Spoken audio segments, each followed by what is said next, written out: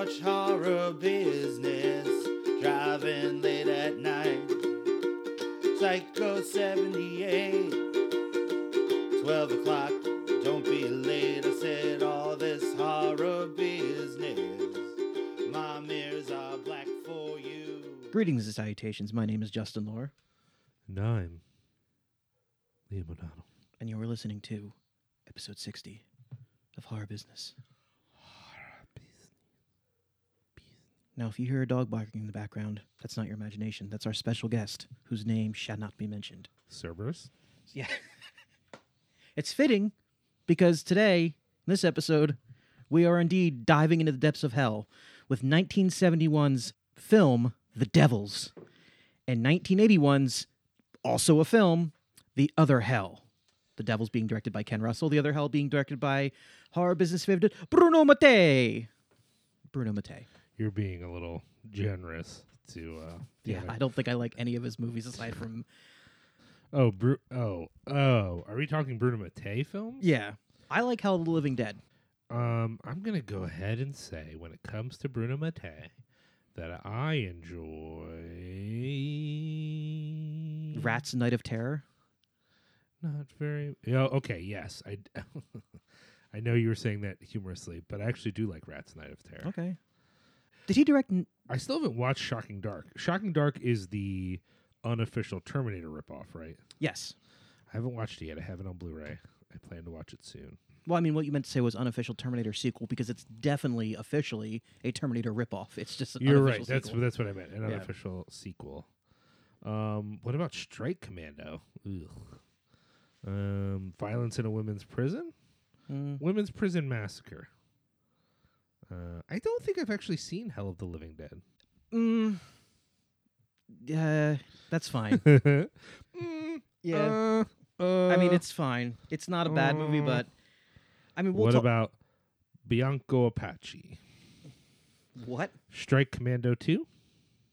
Robo War. Robota da Guarda. I've never seen any of those movies. Cop Game. Are you just making these titles up? I'm reading the right of 1989, Born to Fight. A TV miniseries. Appuntamento a Triste. I think that's Appointment of Sadness. My Italian is rusty. I don't know any Italian. Or non-existent. Night Killer, Desire, 3 for 1, Dangerous Attraction. Dangerous Attraction came out in 1993, so, you know. Still finding work in the 90s. I just mean it has to be good. No, it doesn't have to be good. 1993, Dangerous Attraction? Come on, man. You need to get into erotic thrillers. No, I don't. You're only against them because you're uncomfortable with your body. I mean, I'm certainly not. Let's talk If by uncomfortable you mean disgusted, then yes. But I've made my peace with my physical form. If you are into erotic thrillers, hit us up at thehorrorbiz666 on Twitter. Let us know about your interest in erotic thrillers. So, the theme of this episode... Erotic thrillers. It's not going to be erotic thriller. There's going to be a heavy overtone or undertone of eroticism. I wanted to do an episode on nunsploitation, and while I think The Other Hell definitely counts as a nunsploitation film, I'm not so sure that The Devils does anymore. I actually would say that I think the Other Hell is a nunsploitation movie, but it's not a classic nunsploitation movie. It's very much a movie... A, from a dude who's seen The Devils. Yeah. And B, from a dude who has seen, like, a variety of, like, possession and exorcisty kind of movies. Yeah. And just, like, let's just squish them all together and just do the thing. But, a lot of times, so I think it is a nunsploitation movie. It just doesn't hit all of the cliches. And I don't think The Devils counts as I mean, let's just say this. We did a double feature of nun movies. There are nuns in both movies. Yeah. I wanted to do, or I'm sorry, let me rephrase that. Liam wanted to do The Nun that recently came out, but I said, Liam, no, we can't do that. It's too soon. And he threatened to walk off this podcast. I said, Liam, no. I know you love the James Waniverse more than anyone in this universe. No, we're not doing The Nun. Anyone who's listened to the show. He calmed down. Anyone who's listened to the show knows down. that you gave that movie a good review. I know I gave a good review, but I didn't. You're the one who wanted to do it in this episode, and I said, no, we're doing The Devils and we're doing The Other Hell. And he calmed down eventually, and he relented to my demands. I didn't give in to his. So if you wanted to hear us talk about Bonnie Aaron's masterpiece, you're not going to hear it today. But if you want to talk about it, you can private message me and I'll talk about it. It's fine. I like that movie. I'm Liam loved it. I'm always giving in to your demands. Yes. Much like Sexually. much like the women in this movie are giving into the devil's demands, or are they? But before we get onto that, let us tell you who this episode is brought to you by. Who's that? This episode is brought to you by you, our Patreon subscribers, who we greatly Good. appreciate and we bow down to and we bend the knee to and we owe everything to. Thank you so much. If you would like to be one of the people that we've fallen over and scrabbled before, I don't know what the word is. Scrabble? You know what they grouse in the dust. I'm making Oh. up words. I'm making up words. If you want to be one of those people, you head on over to patreon.com/cinepunks, and there's a little option there. You can throw a little thing our way. It's appreciated. We have some stuff to give to you. We'll give you a shout out. We always say we're going to record more Patreon Still content. haven't done the fucking Endgame Roundtable, and we're never gonna goddamn do it. We could do it. You would just have to actually step up. We're not gonna talk about this right now. So, Step up. for more information, www.patreon.com/cinepunks, or you can go to cinepunks.com, and there's links all over there on how to subscribe to it. Remember to use the hashtag Justin Step Up. Yes. Or Lore Step Up. That would work too. Justin Pierre, step up. This episode is also brought to you by. It's fitting that we're doing a movie. We're doing movies about deviance. This episode is also brought to you by the premier screen printing company of the Lehigh Valley and the greater Lehigh Valley area. Yes, I am talking about Lehigh Valley Apparel Creations. Now, Liam, Sure. let's say you were for some reason going to mourn the demolition of a building in the Lehigh Valley that was a monument to all the worst things capitalism had to offer, and you wanted to get a T-shirt that had a shot of this building, this tower, shooting off into space. Yeah. Where would you get that? Where would you go? I mean, I think it's important to clarify for everyone out there that I would never do that, and that if you did do that, you should feel bad. Okay, But that being said, I would do that at Lehigh Valley Apparel Yes. Creations. because if there's one thing that Chris Reject likes, it's making money. And making people feel bad. Yes. So, you can head to www.xlvacx.com for more information on how to get your T-shirt with your rocket ship printed on it, or your pins for your cool garage box. I can't even speak. Am I having a stroke? GarageBach is when you are composing classical music in your garage. Your GarageBach. Pins for your garage box band. Go to www.xlvacx.com for pricing, for all that. They'll take care of you. They'll do what needs to be done. Yeah. And while you're there, be sure there's a little comment section like, how'd you feel why you were here? Just write in there, Chris Reject is not straight edge. You can write in, much in the same way that when I voted this past week, instead of voting for John Morganelli, I did a write-in for not John Morganelli. Did you really do I that? did do that, yeah. I don't care. Come at me. So, now, we've arrived at the segment in the podcast. I don't have an opinion on John Morganelli. Yes, you do. You just don't know it. Yeah, that's what I'm saying. Yeah. I'm not saying I have a positive opinion. I just don't know who that is. He's a district attorney for Northampton County. Anyway, we've arrived now. at the I don't like moment. Sal Panto. No one does. Yeah. Now I ask Liam, as I gaze into the depths of my own very soul to find the truth that is often obscured, but at this moment becomes as clear as glass. I say, Liam, have you done anything hard-related recently? And I shit in your face. Is that? The world is shit in my face. Well, I actually did because we did something together. We did. Me and you went to Ye Old Drive-In Yes. for the Exhumed Films Zombie Fest 5. Hell yeah. Now, y'all, I got to encourage you to do something this summer that involves going to the drive-in. And even much more so if it's an Exhumed Films event. And not just because we had a great time, because we did. Side note, if you prefer a Phantasm sequel to the original Phantasm. To quote Ewan McGregor from the best of the prequels, you are lost. Let's just say sharing my opinion of you is not in good business sense to do to an audience member, but we saw Phantasm and it was great. I did fall asleep for part of it, but that's because I am old and a dad, and so staying awake is hard for me. But I want to encourage you to go to the Mahoning Drive-In or go to any Exhumed event. I'm encouraging you because of one reason, but from two angles. And that one reason is recently it was announced that the International House in Philadelphia is for sale, which means the Lightbox Film Center within it is most likely going away. In fact, today, Exhumed Films, today being May 27th, you're not listening to this on that day, but you probably by now know that Exhumed Films will be selling tickets for what is likely to be the final Horrorthon, at least at the Lightbox Film Center. Those tickets go on sale on Saturday at their event. And I just think about all the people who didn't get to go. You know what I mean? Who never got to experience an X-Fest or a Horrorthon or even just a double feature there. And I think about how great Mahoning is. And if you're someone who's thought, I'll just go next year or I'll get it another time. Like, there's not going to be another time at one location, so there might not be other places. So support now. Now, I will say that makes it sound like I'm guilting people for not going to the Lightbox. Lightbox wasn't going to save that building. No.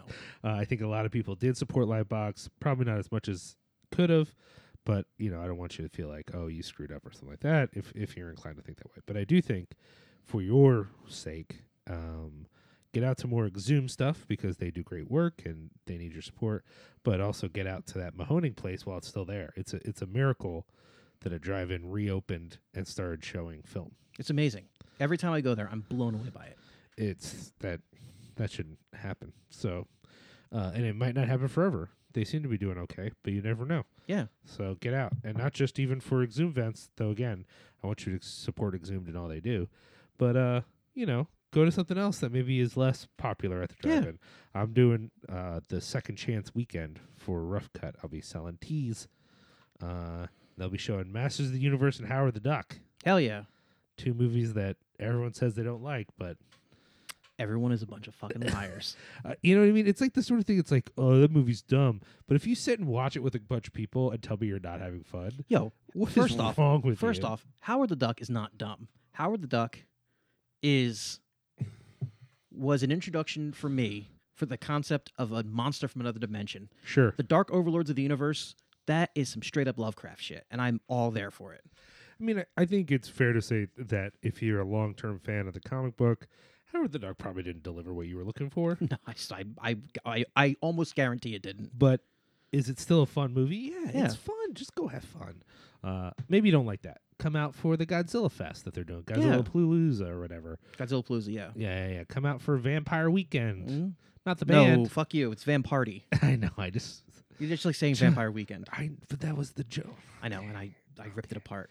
Whatever, Justin. And the Big Bite Weekend with the movie, the Crustaceous Amusement Place and Mouth or whatever it's called. Jaws and Jurassic Park. I don't know what you're talking about. Jaws and Jurassic Park. I've never heard of those films.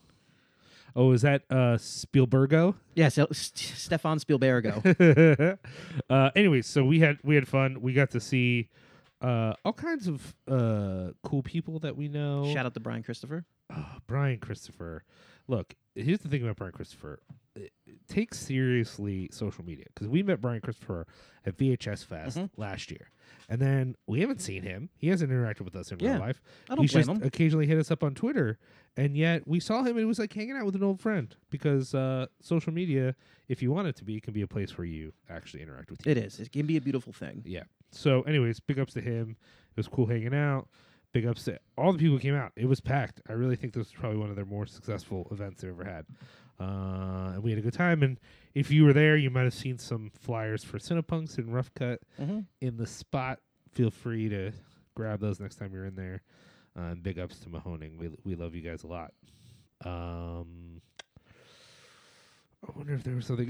For me, horror related, I want to say I have said it on here before a little bit, but I just want to reiterate how much I love this new run of Fangoria. I finally finished the volumes I got. I usually dive into them right away, and then I just get busy and I don't get to finish them. Yes. So I finally got to finish the two ones that came out recently, and they're really great. And big ups to friend of the show, Phil Nobile. He's And first class flying mate of mine. yes, y'all hung out in that first class Like fucking ballers. Separated from the peasants, from the little people where we... You're such an elitist. I am. I mean, the ginger ale and the hot peanuts flowed like the fucking land of milk and honey. Anyways, I just think they're killing it. And then something else. This is not something I did recently, but I think it's just worth mentioning. I did it in the sense of I read about it. Cinepocalypse, friend of the show, Josh Goldblum, puts together a great fest. They a few weeks ago announced their lineup. I really wanted to go. I was really trying to get Doug to do something with me for Eric Roberts is the Fucking Man, where we would do an event, sort of like a final event for Eric Roberts. I just don't think it's going to work out, y'all, and that's not on Doug. I mean, I was setting it up like it was Doug's fault, but I'm just busy and poor, and so I just don't think I'm going to get to Chicago. But if that changes, I'll let people know on the social medias, and we should hang out. If you have the means to get to Chicago at all, even a little bit, just get there, man, because the lineup for this thing is killer. There's a lot of highlights. If you go to cinepunks.com, our man Nick Spacek did a really great write-up. One of the things I think is funny is, they're doing a Guar retrospective, showing some movies that Guar has been in. That's so rad. And they're doing a movie that Guar likes, and Guar's doing a live commentary of this movie. So I think that's pretty sick. That's pretty dope. Yeah. So if you go to the Music Box website, that's the theater where they have it in Chicago, or if you just Google Cinepocalypse, you'll find the full lineup. A lot of new horror movies. I don't want to go through and highlight all the ones that look interesting. I don't know a lot about them, but that's the sort of fest this is. There's definitely some retro stuff, including a 70 millimeter of Total Recall, which that sounds fun. that in and of itself is enough for me to go. But there's also a lot of newer movies, and we here, even though we mostly cover older movies, we respect fests that support new horror and new horror directors, creators, whatever. So anyways, that's all I got. How about you, Justin? What have you done that's horror related other than listen to me snore for 10 minutes, 15 minutes of Phantasm? This isn't the main thing I wanted to talk about, but I figure it's worth bringing up. They dropped the trailer for It Chapter 2. It looks fucking insane. Have we not recorded since We that have came not out? recorded since then. Whoa. I best said thing- I said it online, but I want to reiterate here. That trailer fucked my shit up. Yeah, you texted me immediately with it upset gives me. me anxiety. Yeah. You've probably seen it.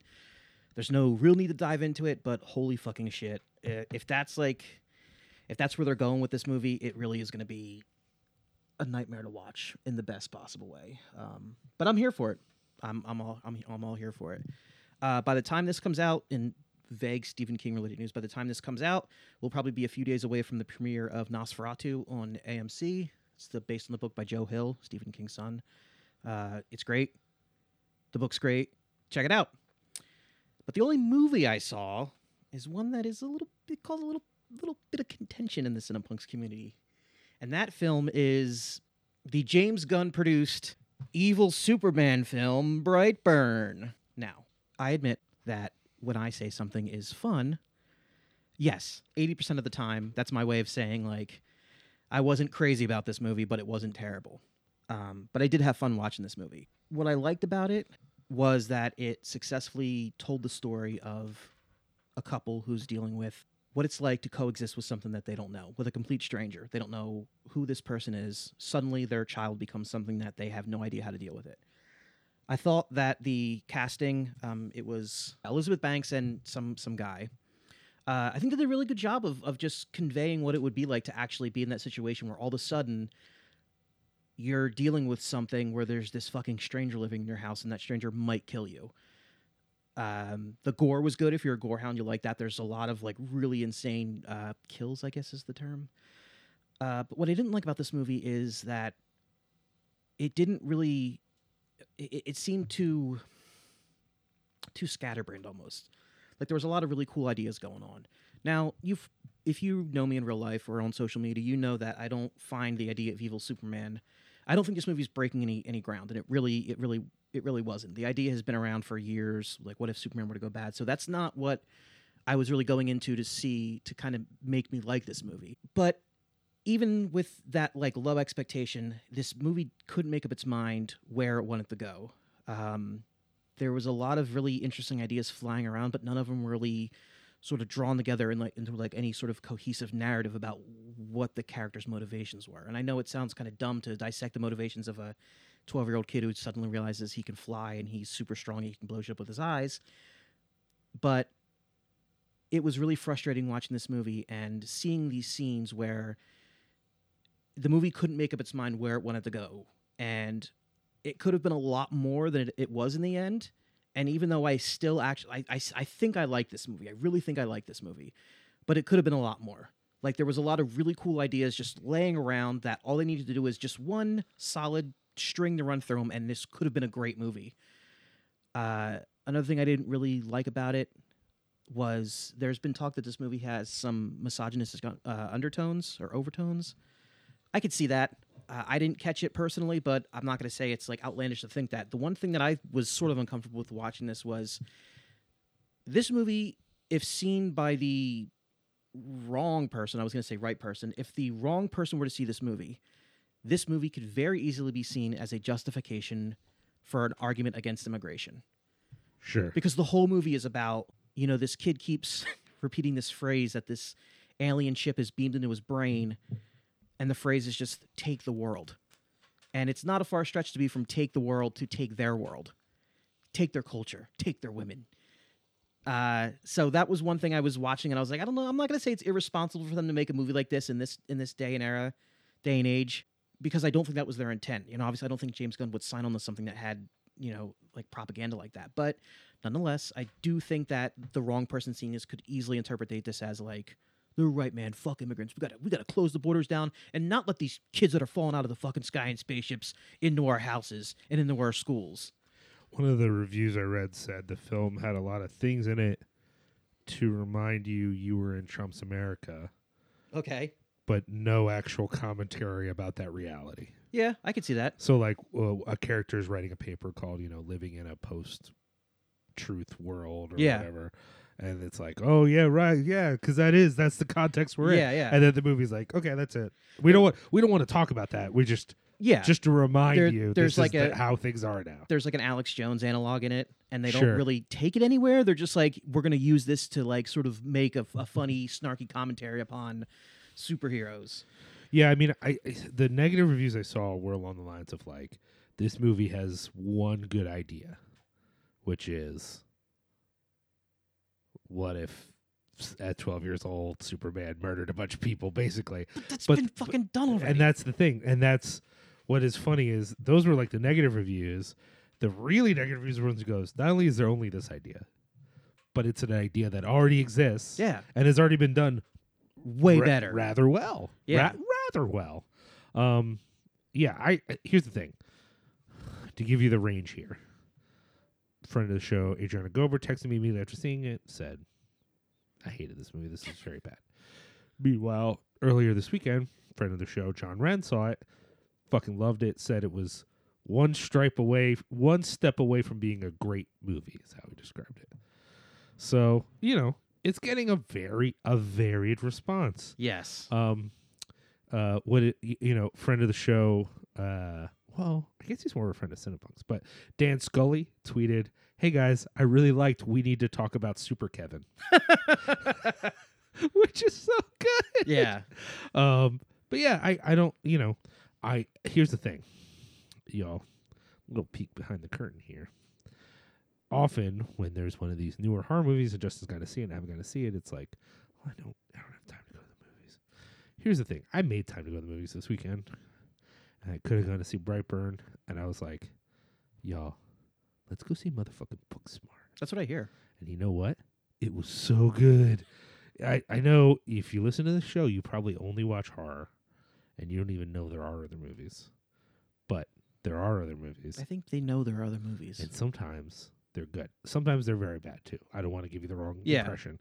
But sometimes they're very good, and Booksmart is very good. So I do plan to see Brightburn eventually. I don't think any of the negative reviews were so negative that I'm like, never. I will never see it. I mean... But I don't know that I'm going to spend money. I might wait till I can see it for free. I think you share a similar view to me in that if the biggest if the biggest weight for this movie is going to be like, what if Superman were evil? You're like, yeah, we know what it would be like. Yeah, we fucking did For that. 40 years, Batman's been carrying a fucking kryptonite ring on his belt because he's been afraid of that happening. We know Right. what it's like. Right. But, you know, I think what I said on Facebook was that this movie, it was on its way to being cool, and then it took the wrong turn, and it just ended up in mediocre. Watchable, but not great. Well, and I also think, again, I haven't seen it yet, but this version, which is like he's doing his thing at 12, is actually less interesting than what something like Irredeemable. You know, Well, Irredeemable is like, no, he's trying to be good, but that doesn't mean he is good. Well, Irredeemable also has the added sort of the heaviness of he is one, you know, to stay in comic book territory in Alan Moore. He's one bad day away from like losing his shit, and he Right. just happens to have that fucking bad day, Right. and it's amazing. Right. And so there's this whole idea in Irredeemable of like, you people don't appreciate me, and you don't know what it's like to be me.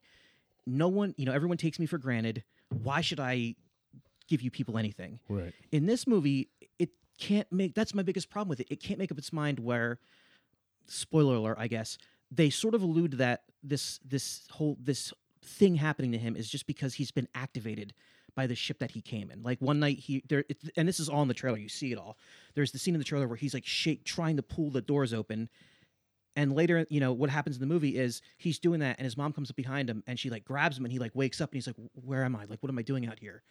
And he's like freaking out about it. So there's this whole idea that like, maybe this isn't him. Maybe he's being sent to Earth from some superior race as like a sleeper agent, and now he's being activated and he's like the front lines of whatever. Sort of like Omni-Man was in Invincible. Spoiler alert. But the flip side of that is later in the movie, after he's done all this horrible shit, when they're like, oh, by the way, like, we didn't get you from an adoption agency. Like, you fell out of the sky in a fucking spaceship. And he's like, so you've been lying to me? Like, I'm not even from here. And he fucking freaks out.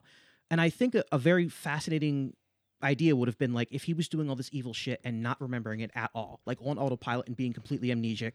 Sure. And then they're still being like, you're terrible for doing this. And he's like, but I can't remember doing any of this. Like, why are you holding this against me? And at the end, he's like, you know what? If you're going to try and kill me, which whatever, he's like, fuck you. I'm going to go after you first. That would be a great story. But they never fucking get there. They never Well, they commit to either story. Because, all right, they've written themselves, again, I haven't seen it, but it feels like they've written themselves into a hole here in the sense that if this is just a movie about child who is actually alien is dangerous, Yeah. been done. Yeah. Read Hyperion by J. Michael Straczynski. Or, I'm sorry, Supreme Power by J. Michael Straczynski. But I mean, even without, that's what I'm saying. The hook here is the Superman thing, because if it's a movie where it's like, actually, the kid is an alien, Yeah. or the kid is Satan, or the kid is a psychopath. 2 other movies came out like that this fucking year, let Yeah. alone ever. Yeah. So the Superman thing is supposed to be the unique angle, only that probably only appeals to people who are not familiar with comic books. Posers. I wouldn't say posers. No, I'll take that back. Yeah. But you know what I mean? Like, Yeah, yeah. if you're familiar with comic books, then you know this has been done. So the thing you added to make your scary child movie more interesting is actually well-trod territory. Yes. You see what I'm saying? Whereas, like, then you're just like, well, what if they had done this movie without the superhero angle? Well, fuck, that's the, like, ad happens all the time. It's called The Good Son, starring Macaulay Culkin and Elijah Wood. Yeah. Or whatever, the movie on the island where all the kids turn bad on the island and no one can figure out how to punch a kid in the face. Lord of the Flies. No. This is with adults. I forget what it's called. It's not called The Island. It's called Island of the Kids Who Won't Get Punched in the Face. That's what it should have been called. Because the whole time I'm like, there are not enough children for this. We've talked about this before. I don't want to bore people with No. this again. Liam's hatred of scary kid movies is well documented. Yo, I love a scary kid movie where the kid is conniving Yeah. and you don't realize. Like, you brought one up, The Good Son. Yeah. Macaulay Culkin fakes being a normal human. So it makes sense that no one just punches him in his fucking child face because they don't know that they should be punched. But when the movie's like, no, these kids, they know right away that they're dangerous. Yeah. But who could hurt a child? Me. If a child pulls a knife on me, they're getting their fucking arm broken at the very least. That's the other thing. Like, the only option then, like, the idea, like, well, there are 4 kids here and they're trying to hurt me. So I can't murder a child, therefore I must allow them to murder me. It's like there's a lot of things you could do that are just a step beyond, like below murdering a child. Like, you know what I mean? Like there's whatever. I don't have to get on this high horse again because it makes me really upset. Point being, would you recommend people go out and see it, or do you think people should be choosy? I don't know. If you want to spend I don't want to shit talk this movie too much because I think I'm coming off as harsher than I mean to be. But then again, maybe this movie should have been better and treated me better. And I know I've often said that creators don't owe me anything, but maybe just a little bit. Just maybe you should work a little harder to make me I don't know. Go see this movie, I guess. If it's at if it's at your local cinema for like $5, go see it. I think just from what people have said, and again I haven't seen it, I bet this movie is more enjoyable for people who are not already very familiar with the various properties that have already done this. Yeah. You know what I mean? So if you're like, oh, that sounds like an original idea, that's not something I'm familiar with, you would probably like it. But if you're someone who's like, I don't know, I already know this story a bunch of other times, then, you know, at least maybe wait till it's free, you know, because it's going to be on something streaming eventually. Yeah. I will say, and I know we said it already before, I will hold the filmmakers of this movie. I will hold it against them that we are probably never going to get any sort of irredeemable miniseries or movie now. Sure. Just because this. So I'm angry at you, Gunn Brothers. Yeah, but please make Guardians of the Galaxy 3. So that was all I did. I guess we're going to take a quick break, and we come back. We're gonna start off the fun segment of our show with Ken Russell's 1971. We'll call it a biopic. A little biopic of Father Urban Grandier, a almost entirely fabricated historical drama, loosely based on actual events, inspired by true events. Yeah, no, that's right. Inspired by true events. This is the fire in the sky of the religious world. Well, it's inspired by a play. Well, based off a play, which is loosely inspired by a book. By a book that was loosely inspired by true events. I feel like the book is closer to the events. Yeah, sure. Just like the Jay Anson's Amityville Horror was, you know. Stop it. There are no Warrens involved in this. No, there's not. No. The Thank Devils. God. They're all dead. Thank God. So we're going to take a quick break. We get back. We're going to talk about 1971's The Devils. We'll be right back. The Devils Burn. An explosive film. Absolutely brilliant. ABC TV. Superbly, frighteningly effective. Time magazine. But of course I can prove nothing. This Mother Superior may be little more than a hysterical nun. Exactly. Mere conjecture. And what form does this incubus take? The Devils is not a film for everyone. Vanessa Redgrave, Oliver Reed, in Ken Russell's film of The Devils. And we are back to talk about 1971's biopic, The Devils. Written and directed by Ken Russell, based on the play by John Whiting, starring Vanessa Redgrave, motherfucking Oliver Reed, Dudley Sutton, and a few other people. You might know, I just wanted to, I didn't realize this because I admit my actual real quote-unquote film knowledge is kind of bullshit. I didn't realize this was the same guy who directed Altered States until we watched this. What? I didn't know that.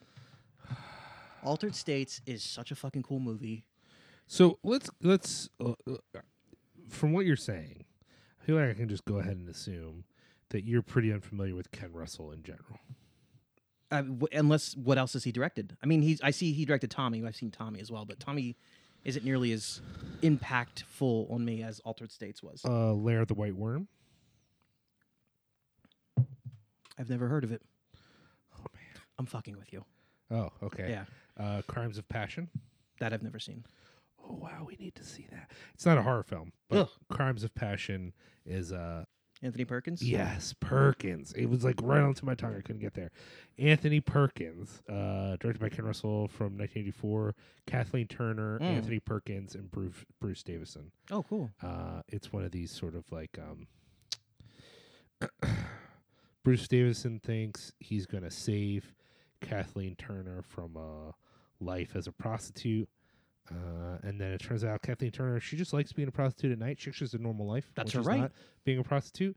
But she has a relationship, a love-hate relationship with Anthony Perkins, who is a street preacher who also is obsessed with pornography. Interesting. So he's out on the street yelling, everyone's going to hell. So and then me in 20 sometimes- years. Sometimes he sneaks in and watches. Oh. And he is convinced he needs to save Kathleen Turner's soul. Gotcha. And she's convinced maybe he's not so bad if he could just let go and be a normal human, and he just can't figure out how to do that. But the movie I was trying to remember too, Women in Love from 1969, also starring Oliver Reed, Criterion film, I think, sort of got that was like Ken Russell, because Ken Russell had been doing a lot of TV. Yeah. Which in England doesn't mean slumming it, like it's BBC. He's doing like art stuff. Yeah. But then he got the budget to do this Women in Love movie, and it really hit over there. I don't know if it was a big American hit, but it really was what set him up to make The Devils,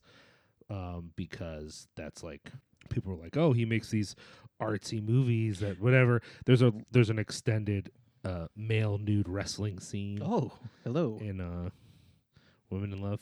I think that's right, Women in Love. He also made Listomania. He did a short for Elton John. Trying to see what else. There's one other thing he did that I thought you might have seen. I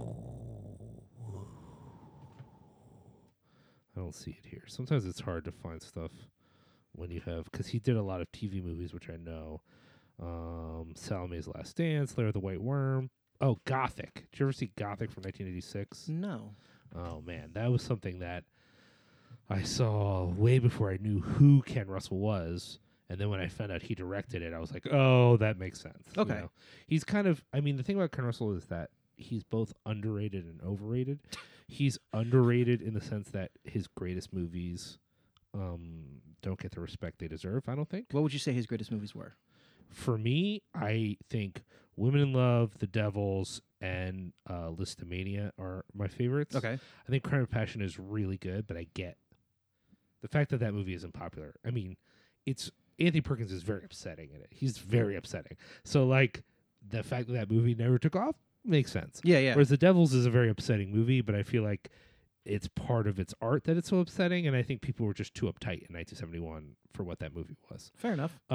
On the other hand, I think he's overrated in the sense of he wasn't given as many opportunities to do stuff as he should have been. And so we lift up the few movies he made that were really great, and we're like, he's a great director. Yeah, yeah. But then you kind of ignore the fact that, like, every time one of his movies didn't get what it should have, he went back to theater or TV, or he did shorts. You know what I mean? Like, Yeah. there are other directors who have a much larger output that is also good. So, like, long term, I mean, this is an unfair comparison, but you could say, like, okay, even taking into account the bad movies, no one's had a run as long as the Coen brothers. You know what I mean? Like, Coen brothers just keep being able to get Hollywood to give them money to make movies that are actually good. But I like The Devils more than any Coen brothers movie. Fair enough. That's not quite true. But I think some of Ken Russell's greatest movies, I think, are better than anything a director like that did. But it's hard to make a strong case because there's only so many movies in the collection altogether that he was able to do. He just did a lot of other things, and he wasn't above just doing work. Like, I'm just going to go work at TV to pay the bills, you know, because I'm sure he lost money on The Devils. There's just no way that this movie made any money. The Devils is it's a loose adaptation of the story of Urbain Grandier. I think I'm pronouncing my French is terrible. Grandier. Grandier, I'm sorry. Urbain Grandier was a 16th or 17th century priest who, if you've heard of the Devils of Loudun, it was a series of quote-unquote possessions in 17th century France where there was these nuns who were saying that this priest was compelling them to commit unholy acts and was conspiring with the devil and this, that, the other thing. And a bunch of bad shit happened. There was this insane, I guess the equivalent, if it were happening today, you would call it a media circus around these there were these public exorcisms where all this insane shit was going on. And I literally mean absolute insanity, the way these women were treated. And eventually he was convicted and tried and burned at the stake for what he did, or what they said he did.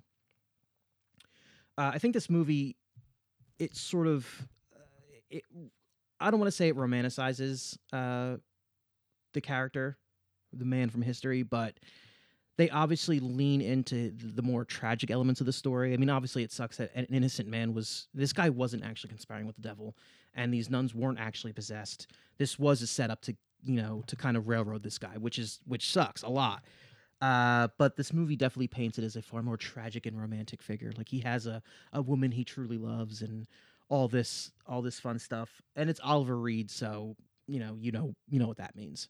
I think what this movie is mostly known for, and what stood up for me the most, was I couldn't quite place my finger on what was so appealing about it to me until Liam pointed out that this movie looks less like something that was shot that is about 17th century France, and it has this vague, almost futuristic look to it. It's I wouldn't even say it's not vague at all. It's literally was an intentional choice to be futuristic. And we don't mean futuristic like they don't have like visors and fucking laser beams and shit. No, it's all in the set design. The person who did the set design for this is very famous, and people who follow me on social media know I was reading a book about this movie, but it's about the making of this film, which is I only got halfway through the book and it's already crazy, all the things I wanted to make this movie. But one of the things is that the set designer before this was famous for theater work and other sort of art stuff, and went on to do even more amazing things after this film. So this was a great achievement in set design, which, if you're more of a casual film watcher, you might not pay attention to that sort of thing. But I think set design is a huge, massive thing. It really sets the tone for what you're watching. And in a film like this, everything is artifice, right? Like, yes. If you're making a Joe Swanberg film, set design is, are we going to film this in Joe's basement or not? Are we going to go to the local brewery and film a scene there? You know what I mean? Yeah. I'm not saying there's no art to that, but it's a different kind of art. It's the art of being real. This is like, okay, we have to recreate this ancient time. Where are we going to find a castle that doesn't look too broken down? And Ken Russell was like, no, fuck it. We're going to build it, man. Yeah. We're going to build the whole goddamn thing. We're going to just find a field. We're going to build a whole fucking city, and I don't want it to look like old city. I want it to look modern. I want people to be questioning what time they're in, because I want them to be thinking about now but knowing it's not now. It feels almost vaguely dreamlike at times, a lot of the architecture. Right. I think all of that was intentional. A lot of it was, of course, faked. Like, they didn't actually have all that marble. Like, sometimes when you think you're looking at marble, it's just they made something shiny. Yeah. And you're just like, wow, that's good set design, But I think it was a real accomplishment, and where a lot of the thought went in was that feel, as well as the costumes.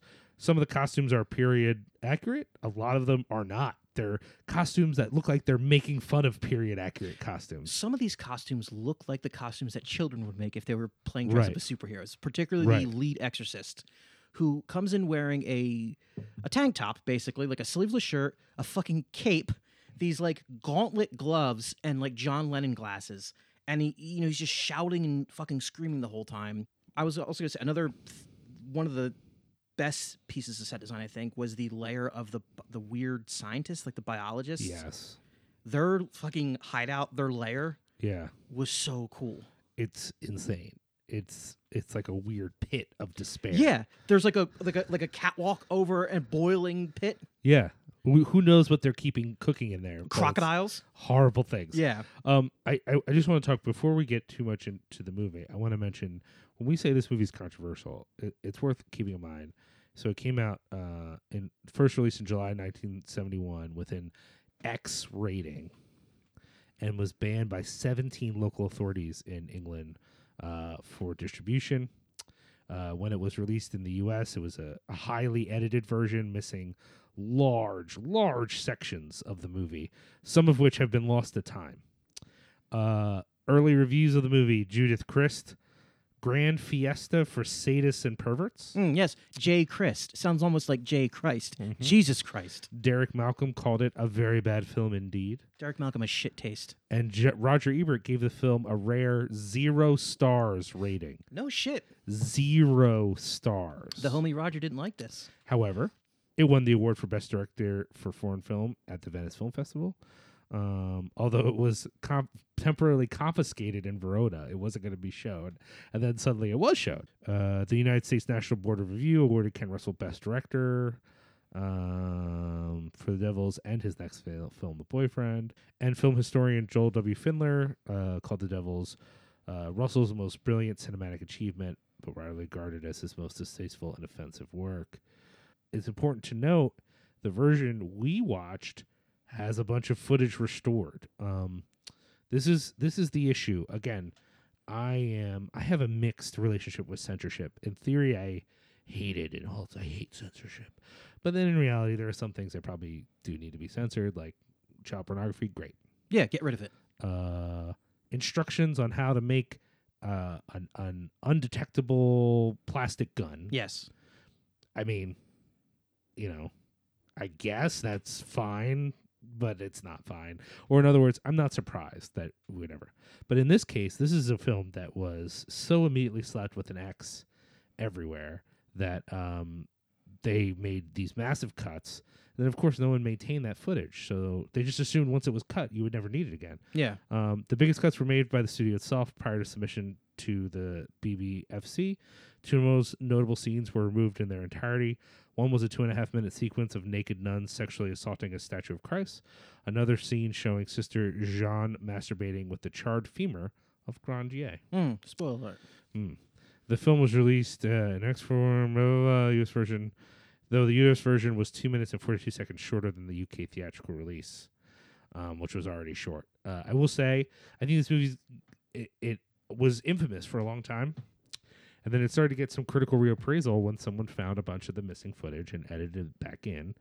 And that might seem weird. Like, okay, so they added in all the gross stuff.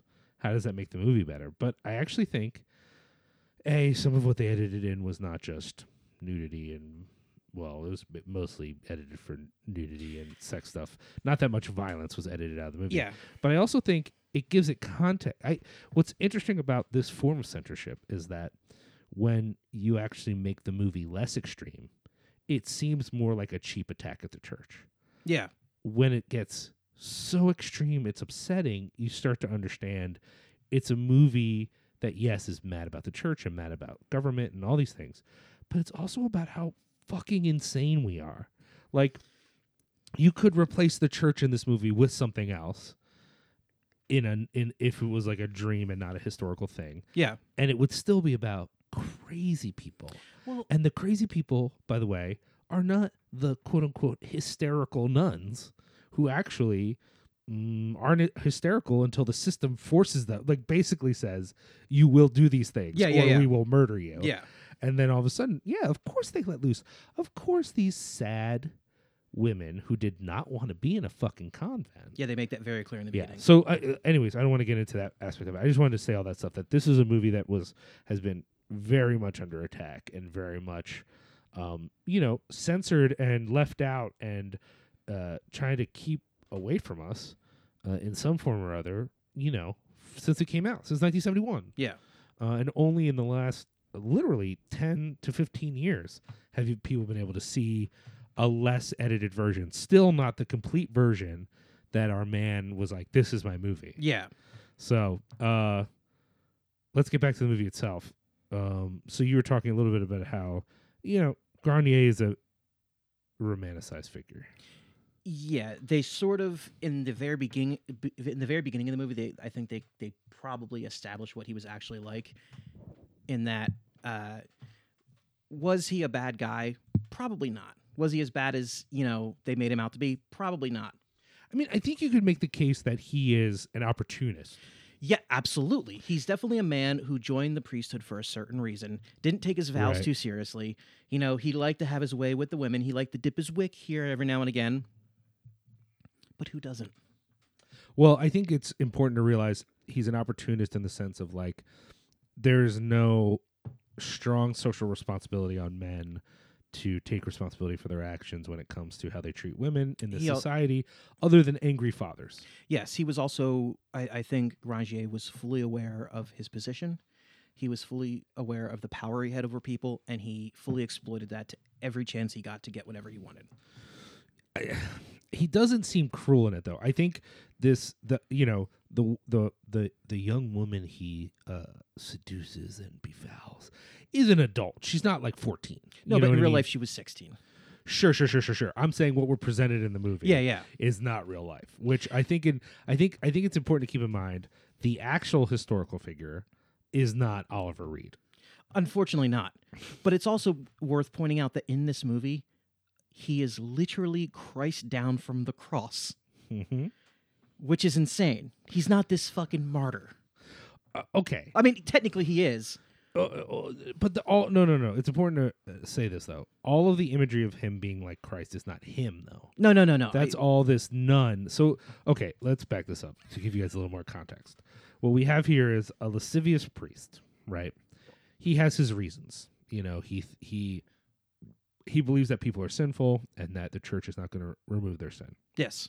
He believes that there's beauty in sex and sexuality and in physicality, and this has all been denied to him, and he's confused by that.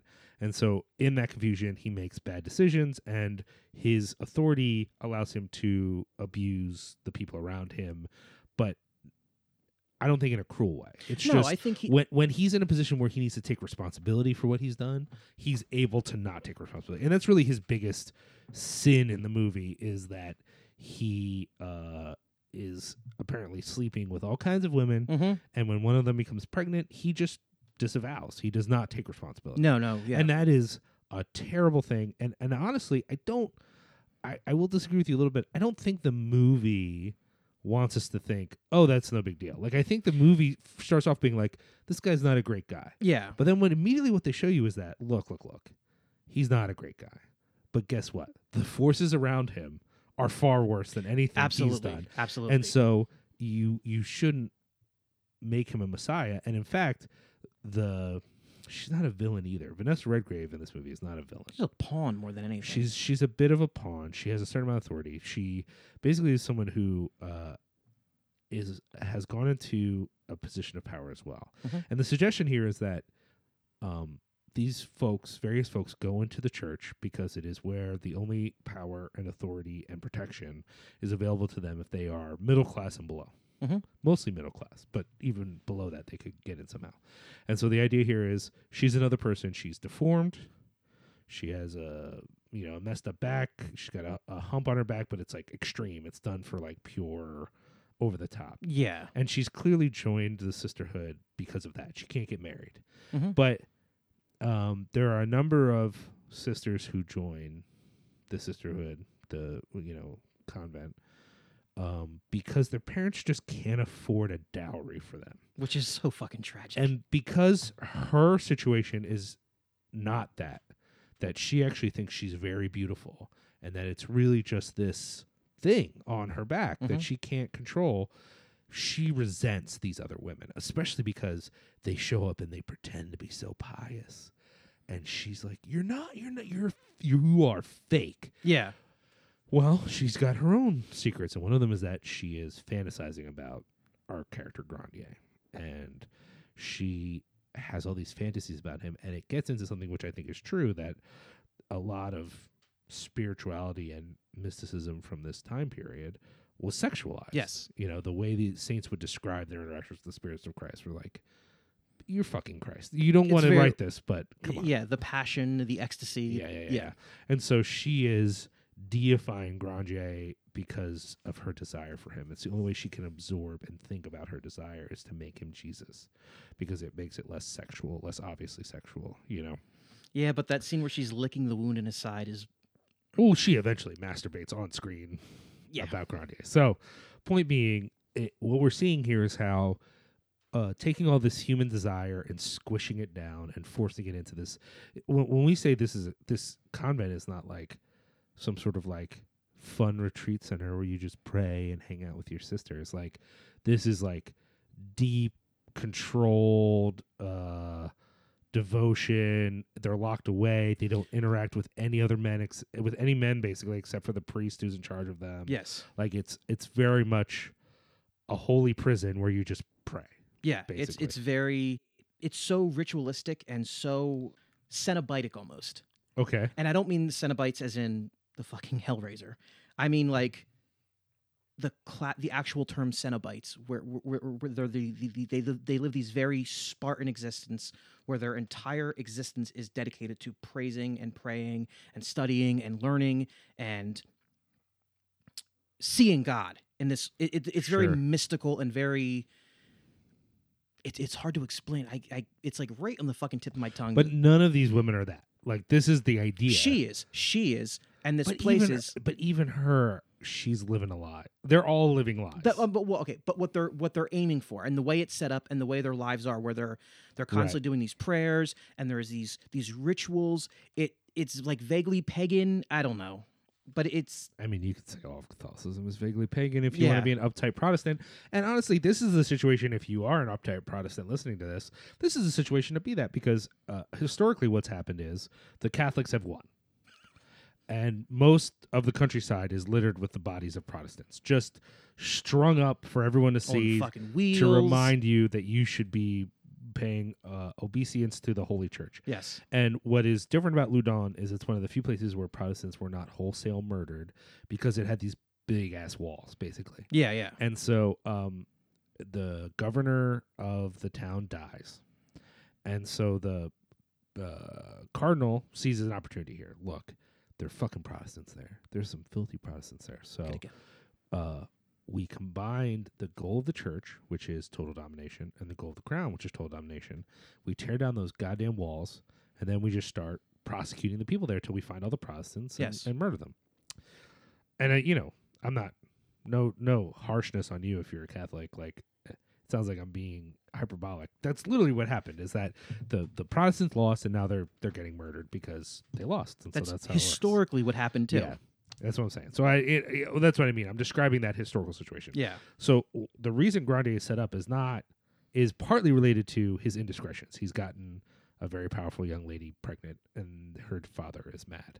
But that small sin was big sin in some ways, but small sin combines with a larger thing that we actually are shown as good about him, which is that he is unafraid of the crown and he's unafraid of his own church. Yeah. And the well-being of Loudun is more important to him than anything else. Yes. And so he wants to defend this city. And the problem here is that, like many leaders, he doesn't realize the vulnerability he has. He doesn't see his own Achilles heel, which is that he's very much pissed this man off. And this man is willing to do anything. Yeah. And this man basically opens the door for the powers that be to go around him.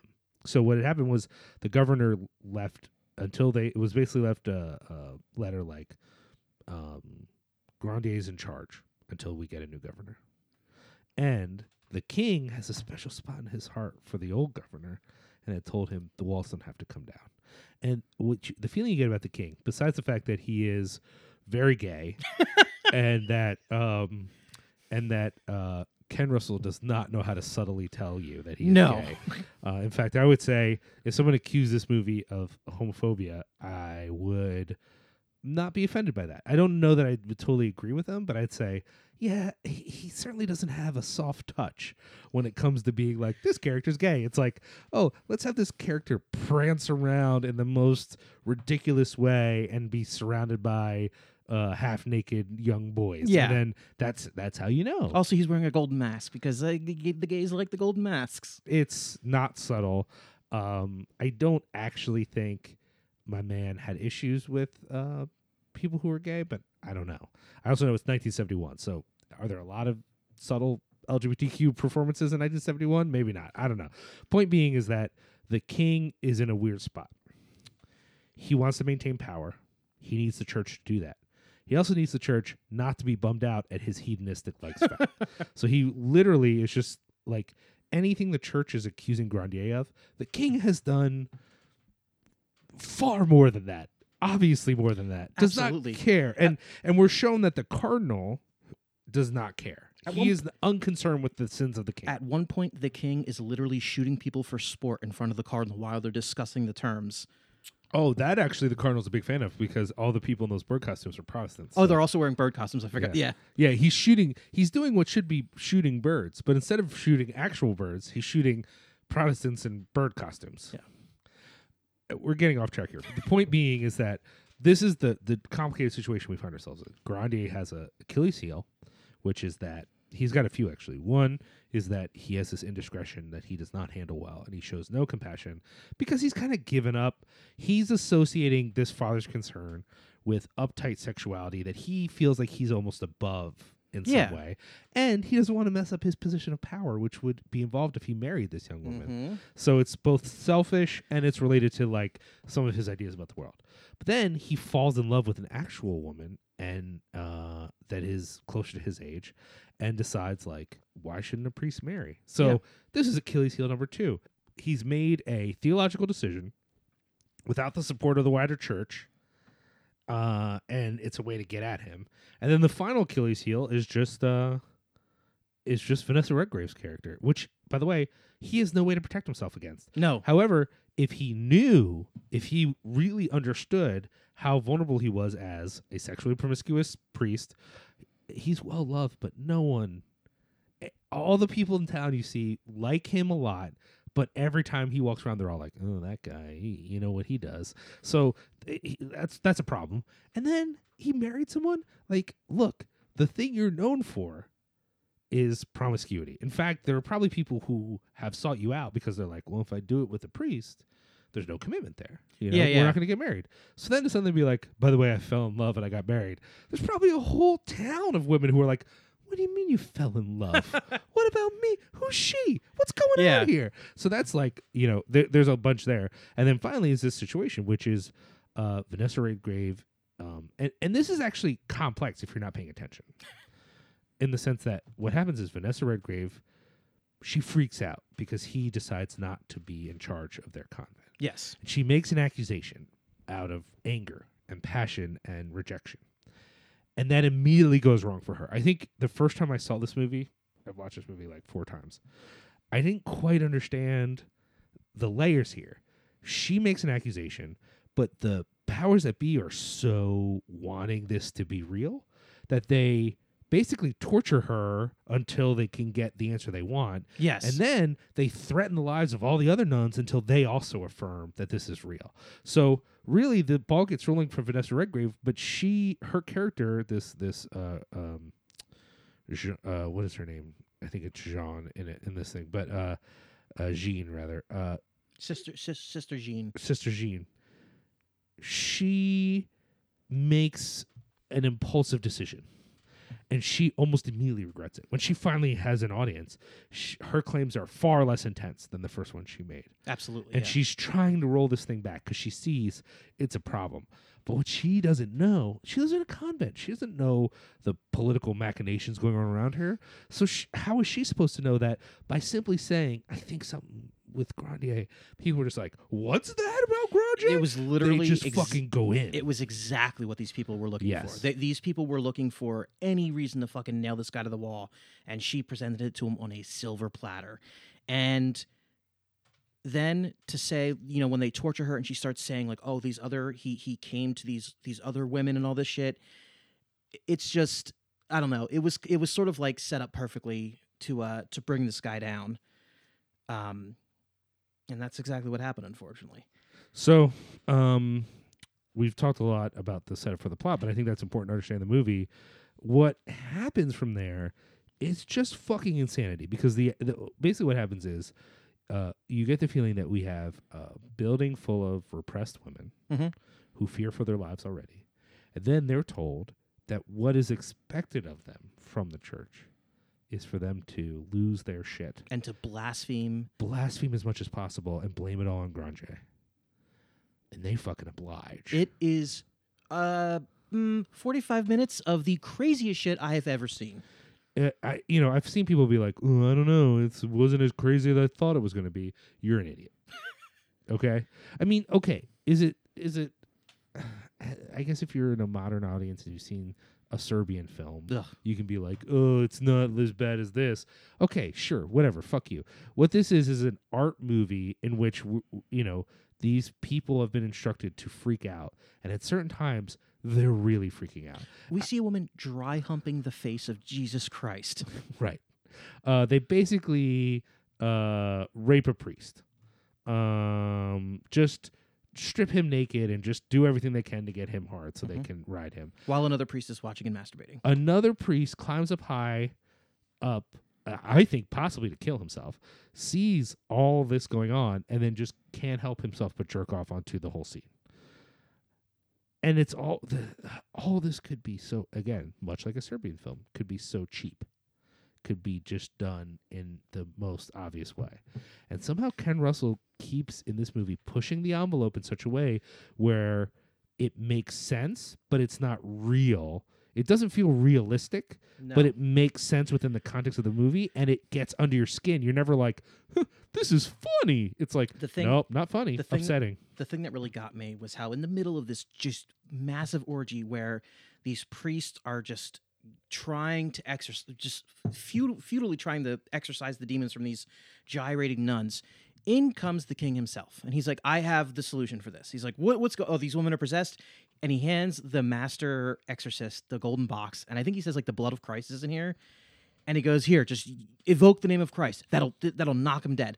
So this exorcist, without looking into the box, starts, in the name of Christ, and he starts, knocking the devils out of these women, and they're all like, I am free, Father, I am free. And then the king, like smirking, like takes the box back and opens it up, and it's literally an empty box. Mm-hmm. So this king very, very clearly does not buy into any of their bullshit. He's not into it at all. And yet, even in the middle of this, when they're proven, you're fucking lying right now. The king, the highest authority in the land, knows you're fucking lying. They still go ahead with it. That's the part that I was like... Well, to be fair, the king doesn't show up. A friend of the king wearing a mask. Oh, I'm sorry. Who sounds exactly like the king. I'm sorry. Might I observe, I'm a friend of the king. And everyone just goes, surely, your highness. But the fact remains is that a representation of the crown No, showed up, 100%. and 100%. they still were just like, it doesn't matter. Right. All that mattered, like, we're going to look the king, quote unquote, in the eye. He knows that we're lying. We know that he knows we're lying, and we're still going to go ahead because that's how much we hate this motherfucker. Well, and they can't even get him for the things he's actually done. Like, so quickly, the idea that he's fucked a bunch of women, which is not great, not even an issue. The idea that he now has gotten married is an issue, but it's not even the main issue. They're just really obsessed that he has to confess to all of this Satan stuff. And he literally, one of my favorite lines in the movie is, call me, I don't have the exact wording, but it's like, call me the greatest sinner in the land. Call me the worst sinner who's ever lived. But the devil's boy I should never be. I haven't the humility for it. Yeah, it's Oliver Reed at his fucking best. It's so, okay. We've done a lot of the plot, and I'm sorry for that, y'all. And it's not even the full plot. That's just the setup to get us to the craziness. Yeah. How is the movie itself? I'll say a little bit, and then I'll let Justin say a bit, because I want to hear what he has to say as someone who hadn't watched it before until we watched it, as someone who's now watched it a few times. It's really easy to just talk about the spectacle and to focus on that, and especially for me to focus on Oliver Reed. Oliver Reed is straight up eating the scenery in this movie. He is fucking, he gets to be both lascivious and righteously indignant. You know what I mean? Because he is both a cad and right. Which, by the way, is, I'm assuming, how Oliver Reed was in real life. 100%. Just a drunken monster who mostly actually wants good in the world, but spends all his time drinking and fucking. But then, given the opportunity, will be like, I'll stand up against you, you villain. Yeah. And then once he wins, go, let's go drink and fuck. Yes. That just seems like who he is. So that's who he gets to be in this movie. He's great. Much more respect, though, to Vanessa Redgrave, who manages to be both the victim and the villain. There are moments in this movie where you're like, this woman is evil. And there are moments in this movie where you're like, this poor woman who made a very bad decision is getting destroyed by the system that gives not a fuck, not a single fuck for her or her life or who she is as a person. Like, no matter how much what she does is bad, at no point am I like, oh, she has some sort of agency in this film. No, okay. I put to you then, if she has no choice, if she is forced into this, which she is by and large forced into this position, can you truly call her a villain? She doesn't have a choice. She can't choose. The beginning of the movie is setting her up to be a villain, and only the circumstance of history makes it clear that it's like, oh, you thought that's what this movie was about? No, my friend. No. It is a movie about a resentful, jealous woman. Yeah. But then Ken Russell who I think wouldn't have anything against the movie about a resentful, jealous woman. I don't get the feeling that he's a huge feminist who's like, we will not have a woman like that in this. I think he would be fine with a movie like that, but he understands the history of the situation. He's like, oh yeah, this started with this angry woman, but if you think this worked out for her, you're wrong. Yes. She basically got abused for days and days and days. It's heartbreaking the moment when she realizes, when she's like, Granger possessed me. And they're like, okay, set up the rack so we can find out what else he did. And she's like, I was just making that up. They're like, no. The devil is here. Yeah. Get the holy water enema ready. It's horrifying. And so for me, the spectacle is important because it's there for a reason. Ken Russell is not interested in titillating you. He's not interested in just being like, I'm going to make the most fucked up movie ever. That wasn't the point. The point here, I think to a large extent, was to create this feeling of insanity, make sure that insanity was associated with the system as much as it was with the individuals. And by the way, to be historically accurate, a lot of the things he puts in this movie that are really upsetting are actually things that happened. I would suggest that the torture is the most historically accurate. It is. And the characters, not so much. Grandier was not as noble as he is in this movie. that thing that they did with his legs. Yeah. It's called like the embrace or something like that. Yeah. Oh my God. And they actually fucking did that. That was the preferred method where, and I believe in the books they describe it as the way they broke his legs. They didn't break it with one just sharp crack. They would do it like by like they would tap, and oh my God. So, I think for me, probably is obvious already, that this is a brilliant film, not because of the extremity of it or the intensity of it, or what most people say the first time they see it, which is just like, that movie was crazy. It's the complexity of a movie where Ken Russell is clearly very mad at the church, very mad at the history and the way that humans will crush people for what they believe or will pretend to believe to get what they want. Yeah. But I think also in Grandier, we do get a figure who like has something he believes in. And maybe that thing is just love, just like he's finally fallen in love and he thinks that there's something beautiful about that.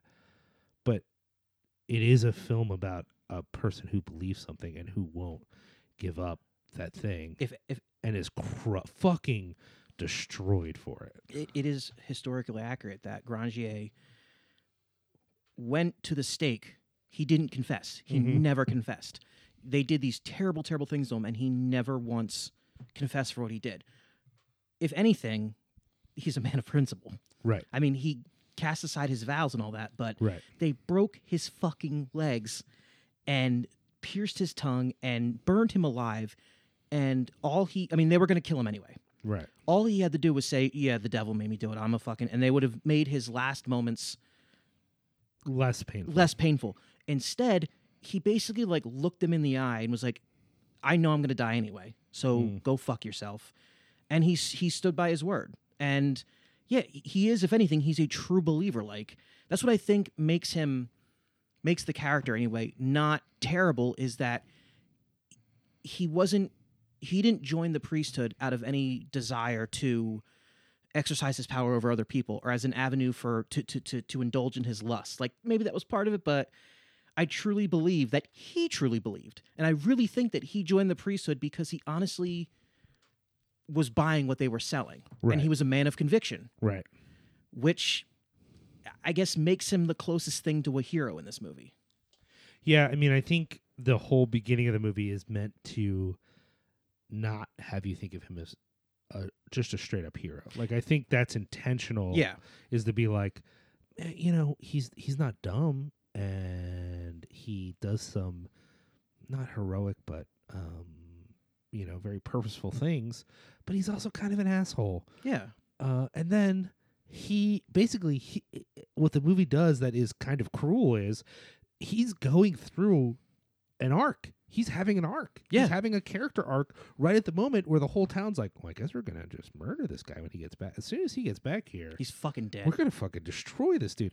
And the only real mistake in some ways towards the end of the movie is just he doesn't realize how insane they all are.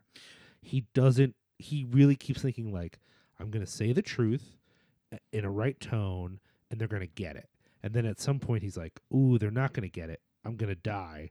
But, it doesn't have to be that bad. And then he just won't give up. Yeah. Even once he finally realizes, oh, these are the worst people ever, and this is not going to go well for me. So I don't know. I think it's an amazing film. The question could be brought up, is it a horror film? And I think that question is a fair question. I think of it as a horror film. Absolutely. I think, yes, it's a historical film that just has upsetting things in it. But if you actually think about those upsetting things, it's a horror movie. Well, the most the weird physical torture aside, I think the thing that's most upsetting about this is, as we said, like Oliver Reed is the closest thing to a hero in this movie. He's not a hero Right. because this movie it doesn't on the spectrum of like morality. Right. We have at one end the cardinal and the government who are absolutely dyed in the wool fucking evil. And on the other end we have Oliver Reed, who is well-meaning but still naive to a fault and a little too indulgent and and careless in what he does. And then in the middle we have all these like weird, like you could argue that the nuns, the other nuns are innocent, but it's just like I think they well, they're selfish and self-interested. We see that from the beginning. but they're selfish, but they're so not they're such cardboard characters that they almost lack agency. Even Vanessa Redgrave, we said she lacked agency, but at least there was something going on there. Right. They're almost like automatons. Like they're almost like there's nothing really going on there. I don't know. There's decisions they make before things really hit the fan that I think show that they are at least they're kind of like naughty little girls. This is basically like they're not going to work jobs. Yeah. They're not going to get married. I don't even think there's really I mean, literally, if their parents don't send them to a convent, they're just going to live with their parents for the rest of their life. What I'm saying is when it comes to the sense of good or bad, there's nothing really going on there for them. There's a couple of scenes where they're mocking things that suggest that they're at least selfish humans. Okay. However, I don't think Ken Russell cares about that. Like, Yeah, I think that's he's my really point. clear that like the bad people are the church officials. Yes. Even what's crazy is I would argue even our very murderous, very immoral, very gay king is not even as bad as the religious officials. No. He's bad. He's a monster. You should be afraid of him. But Ken Russell's this film seems to suggest that Ken Russell's like, yeah, he's a monster, but I mean, he'd be fine if you just left him alone. Just let him have his fun. Yeah, let him shoot his Protestants dressed as crows. He's only shooting the Protestants because he can. Because the church is like, yeah, they're not human. He's like, cool, then I'm bored. Let's shoot them. You know what I mean? Like, I just think like, it's the film seems to suggest that if he's the stand-in for state power is bad. It's immoral. Yeah. But it's aware. It's in its corruption. It is aware of its immorality. Yes. The king is clear-eyed about who he is. Yeah. What makes the church so bad is that the church is as conniving and manipulative and evil, but really is like, but we're right though. See, I don't even know if they are because again, they are proven wrong in the midst of this exorcism, and they keep fucking going. Because it's more but they say it though. They explain it in the plot. They make the case. Look, if you confess, we'll be able to convert so many people to heaven based upon your confession. Like they make, in other words, yes, you're right. They're not true. Again, we're a little bit biased as Americans. We think about authenticity. Yes. None of these people are authentic. But I would suggest that in medieval Catholicism, being devoted to the Pope is more important than authenticity. Absolutely. And they are devoted to the Pope. Mm-hmm. All of this stuff for them will continue the mission of the church. And that mission is completely devoid of human compassion. And you see what I'm saying? Like, I'm not trying to be anti-Catholic or anything. I'm just saying in this scenario, and I think this is this movie is an exaggeration of what was really going on, which is like, let's smush church power and state power together, and the maintaining of that power and authority is more important than any other concern that we could possibly have. Yeah. Nothing else matters, and that's sort of what happens in this film. And of course, they tear the walls down. They just literally blow the fucking walls up. The last thing way. Oliver Reed sees as he's fucking burning alive is these walls coming down, and it sucks. So what did you think? I went on a bit too much. What did you think of the movie? I mean, I think you liked it, but you want to say something like more definitive. Sorry, I'm so chatty. I just really fucking love this movie, y'all. So I could go on even more about it. No, but we do have another movie to cover. I think I already basically talked about what I really liked about this movie was the sort of lack of any real moral anchoring by any one character. I thought that was fascinating how they worked with what they had, which was Oliver Reed being this Lothario versus the church, who were being, absolute legitimate monsters. I also just we talked about the set design. I just thought this movie was like a beautiful movie to see. Especially with some of the scenes when it's in the beginning when Oliver Reed is like walking the streets and they're like bringing out the fucking dead, and there's fires and these piles of plague victims, and in the middle of it there's these like strange, weird, like these like doctors who I don't know what they actually do. They just add this sense of the fantastic to the movie because it's like Oliver Reed just like a normal person trying to go about his normal day, and then you have these like fucking lunatics who are like bothering him and wearing plague doctor masks and wielding giant stuffed crocodiles. It uses a lot of like strange set design and psychedelic weird orgies to set this sort of dreamlike setting, and then you just have these two characters who are making it even more absurd. I mean, I'm not gonna say anything. I already said everything I really like about this movie, so I guess I do think I want to highlight again. I mean, I think we both think you should probably see this movie. I think it's really amazing. I do want to warn you, seeing the version, I got the DVD release that has a bunch of the footage cut back in. That's still, I think, the 108-minute version. The full 111 minutes is really hard to find.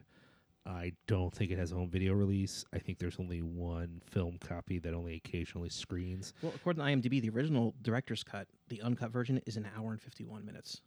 Right. So that I don't think exists. That's a lost film. Yeah. Wait, do that math for me. How many minutes is that? It's 40 minutes over 151, because the version we saw was 108 minutes. There is the 111 minutes that was shown originally that had the two scenes, those 2 bits cut out. Yeah. But Russell's original cut was 151 minutes. So there is 40 minutes of footage missing from this movie that will never be seen. I understand there is a 35 millimeter that plays sometimes. I think there's also a 70 millimeter, but I don't think it was filmed at 70 millimeters, so I don't think you need to see that. But there's a 35 millimeter cut that is, I think, the 109. If you have the chance to see that, which probably means you're at a film festival or you're in LA or something, I think that's worth doing. I still think the edit, especially if it's the US edit, which is at 108 minutes, or no, at 109 minutes rather, I think that's worth seeing, the 109 minutes. I will say, check and see what version you were watching. I think when people see this with some of the stuff cut out, again, I get it, that you might be like, why do I need all the extra insanity? But I actually think the extra insanity makes the film make more sense to me, because it makes it pop. It brings something to it. Yeah. So just keep in mind, just whatever version you're watching might not be the version per se. I on the other hand, any version is still going to have Oliver Reed being amazing. So I think whatever version you have access to, you should see it. But again, it's an upsetting film. It's not a film, I think, that could even play today without some controversy. No, there would be. It is not. I don't think it's unreasonable for charges of misogyny to be leveled against this film. Sure, it would not. I would defend this movie against that. Yeah, but I don't think it's unreasonable to say this movie does not paint women, not even in a less than favorable light, but as absolute. You know it was Eve who ate the apple first, right? Well, but I think it's worth noting that I think the film suggests that hysteria as an idea. So for people who don't know, hysteria was this like fake mental illness that women supposedly had, mostly according to psychologists, because they weren't getting dick, was basically the issue. They weren't having sexual release. Yes. And so that led to some interesting things, the invention of the vibrator, for example. But the point being is that it wasn't real. And there's some suggestion in this movie that that's sort of what's going on with these women. And I think that on the positive angle, I don't think Ken Russell really thinks we should be blaming these women, the nuns, for freaking out. This is just the result of the system they're in and whatever. Yeah. On the other hand, he does start to suggest that, like, being in a nunnery against your will does mean, like, you would really just at some moment just totally lose your shit. You could, yeah, You could really lose your shit. And I think it gets a little, it gets excessive, and I think the excessiveness of it is meant to say one thing. Yeah. If you were a certain kind of dude, though, you could watch this movie and be like, these fucking ladies are sending my man Oliver Reed. It's also worth noting that the men in this movie, Oliver Reed included, aren't particularly restrained or quiet. Like, the main exorcist rarely speaks below a shout and is most of the time screaming and wild-eyed, as manic, if not more manic, than most of the women in this movie. Right. You know, there's the weird, crazy orgy scene where he's in the middle of it and they're like rubbing up on him. He's shouting biblical verses and condemnations at it. But then at the very end, when Oliver Reed is like tied to the stake and burning, he's still just as fucking fired up and screaming at him. He's fucking insane. He's an absolute fucking lunatic. So don't believe, like, don't think that it's just like there's all these women losing their shit, and then there's over on the other side there's the men like women in their vapors. Lord knows what to do. It's not like that at all. Everyone in this movie is losing their shit. Everyone is going fucking crazy in this movie. But I think it being 1971 and no one there is like, guys, I think we're going hard on these ladies. You know what I mean? Like, no, I think it does go hard. Like, I think it's, you would be fair to say, like, it goes too hard. And like I said earlier, goes a little hard on our very flamboyantly gay king. Yeah, it's a little much. It's a little much. I think you could level, and then again, it's Ken Russell. If you've seen some Ken Russell movies, you could level the term a little much. Yeah. On almost all of them. Have you seen Altered States? Yeah. So, I get that as a criticism. I do think, though, overall, you could make a very strong case that maybe he didn't intend it. I'm not sure what his politics were, but you could talk a lot about if you are someone who is creative in your feminist theory or queer theory, you could actually say a lot of very interesting things using this movie. Also about faith and power. And, those of you listening who have any interest in political theology, guess what? This movie has a lot to say. Yeah. And if anyone who's listening has any thoughts on this movie in that arena, please contact us, because I certainly would like to hear it too. I would love to hear your thoughts on it. Yeah, I agree. So I'm sure we could keep talking about this crazy movie, but we have another not quite as crazy, but maybe crazy in a different way movie to talk about, and that's Bruno Mattei's The Other. The other hell, of course, is the hell. The first hell is watching this movie. The other hell is the title of this movie. We'll be right back.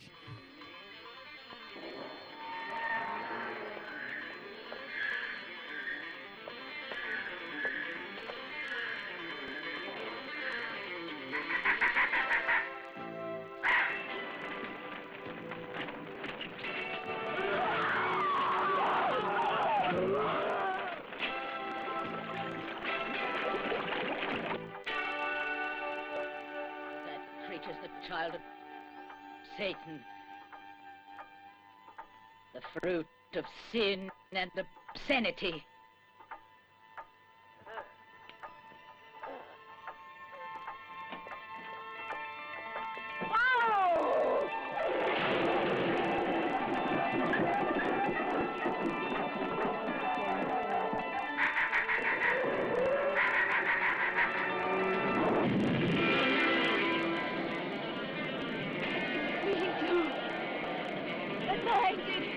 It was his fault.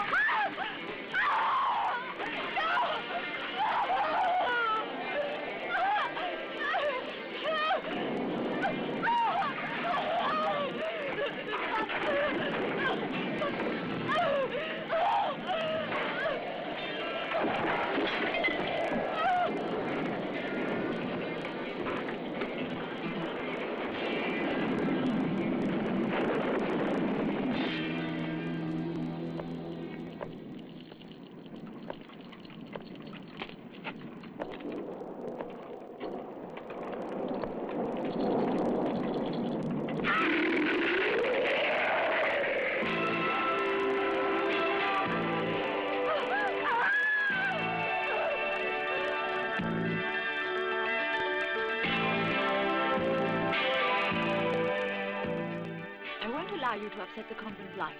The nuns are still extremely shocked. Mother, I was sent here specially to try to find out how these women died. It was a job I was given. And I don't mean to leave this convent until I've solved the mystery. Well, there's no mystery in this convent, I assure you.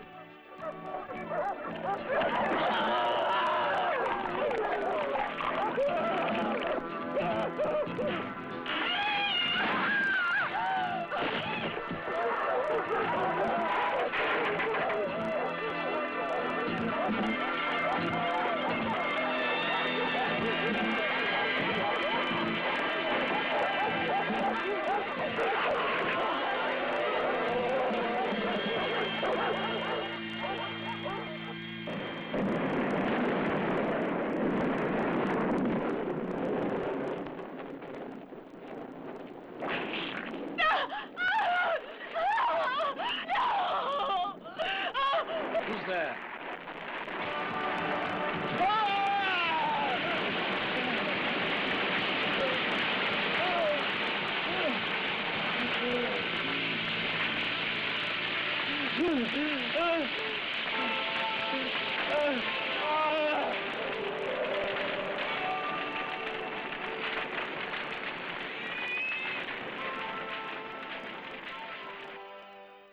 And we are back to talk about 1981's Bruno Mattei movie, The Other Hell. You've probably heard us talk about Bruno Mattei numerous times on this show. Was Night of a Thousand Cats directed by Bruno Mattei? Nope. Okay.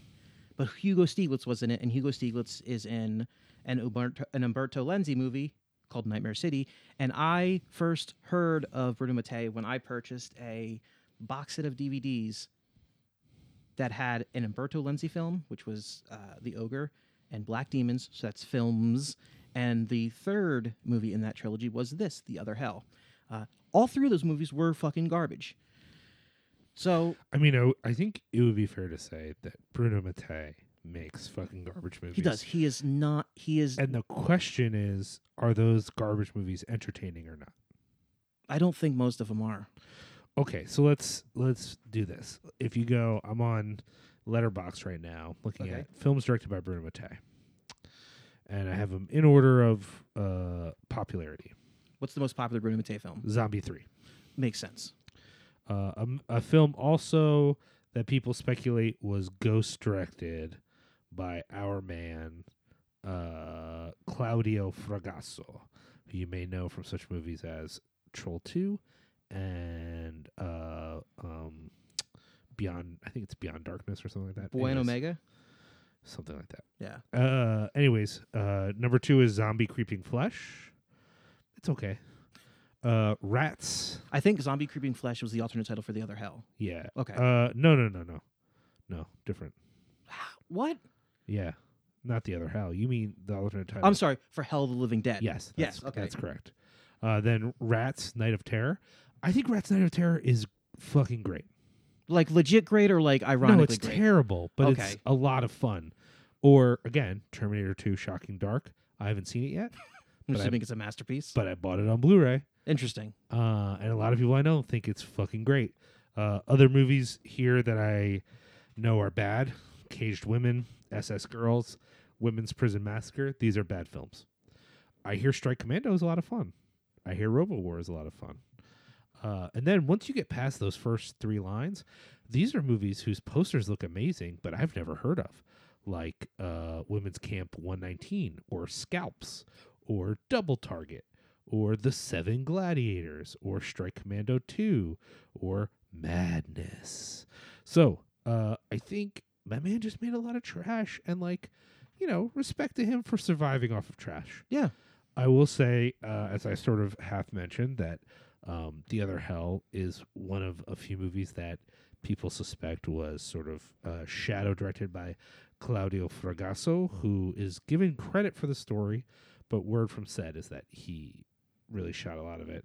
And like I said, Claudio Fragasso, he also dealt in trash, but his trash seems to have had a bigger impact, especially when we're You talking mean Troll about 2. Troll 2 has had a bigger impact. Okay. Yes. However, I'm going to his director stuff now. I do mean Troll 2. I think I'm also talking about Beyond Darkness, Okay. which is a fucking La Casa. La Casa movie. There you go. I thought there was one more. I was about to make a big old point, and now I don't see it. So, okay, Troll 2 and Beyond Darkness, I guess, are the... Well, no one cares about Zombie 4. Okay. I care about Zombie 4. He did Zombie 4. He also did Monster Dog. I think I saw Monster Dog, actually. Monster Dog, didn't that play at... Yes, that played Monster at 24 hours. Dog. Yeah. Yeah, Monster Dog actually is a lot of fun. It's not good, but it's a lot of fun. None of this is good. None of this is good. Okay, so let's talk about The Other Hell. So let's just, from a horror perspective, because I feel that The Devils is far too artistically, I don't want to say self-aware, we'll say coherent and well-made to talk about, nunsploitation. I think this movie is a classic example of someone looking at nuns and thinking, wow, nuns are both scary in and of themselves, and it would also be scary if something bad were to happen to the nuns. Like, the nuns are being viewed as this embodiment of innocence, that it would be super creepy if something evil came in and made, like, how creepy would it be if all of a sudden the ultra pious and the good became evil? Wouldn't that be creepy? And plus, people think they're doing all sorts of scissoring and touching in there anyway. I mean, to be fair, this dude is Italian. So what is that? So the cultural impact of nuns on him is not comparable to it as us. No, but what I'm even saying, if you were super Catholic, which you're not, your American Catholicism cannot compare to any Italian human, especially an Italian human at this point in time. Yes. So, but what I'm saying is yes, his idea, the horror for him is probably fueled more by the corruption of innocence than it is the who knows what those fucking nuns do when we're not looking. We don't know what they're doing. Sure. And there is something inherently creepy about the religious and, I guess, like weird religious order aspect of the nuns. Like, they have the uniform. There's just something that speaks about the way nuns look and act that, I'm not saying nuns are evil. I'm not saying that. But it's very easy to see something like sort of spooky about them. Spooky. They look kind of spooky. That's why The Nun is such a great movie. Stop it. But no, this movie, it's a fucking mess. Jesus Christ. It doesn't really... It sort of latches on to the idea of, evil and corruption creeping into like an innocent area and fucking it up for everyone. But I just don't think I ultimately don't think it works. I just think it's really boring and really dull and doesn't really go anywhere. The first time we watched this movie, I basically slept through the whole thing. So, that's not a good sign. No. But I did rewatch it. I was tempted to just be like, I'm just going to let Justin talk about it, and I don't need to watch it because I also don't remember a fucking thing about this movie. But I did rewatch it, and I do think on my second watch, which was kind of my first watch because I slept through large sections of it the first time, I think there is a little bit more here. Okay. In the sense that Bruno Mattei at times has a bit of an eye for upsetting things. Yeah, but I don't think that's like a fucking big old check in the pro column. I do think it is. I think that's what we're dealing. It's a visual medium, and he occasionally excels at that. Only occasionally, and I will say, as we sort of already hinted, this movie might have been ghost directed by someone else who, if you've seen Beyond Darkness, also has an ability to occasionally upset. In fact, I would say Beyond Darkness is kind of similar to this movie in that the plot is a mess that doesn't make any sense, but there's occasionally stuff that you're like, whoa, that's upsetting. You're describing a Fulci film right now.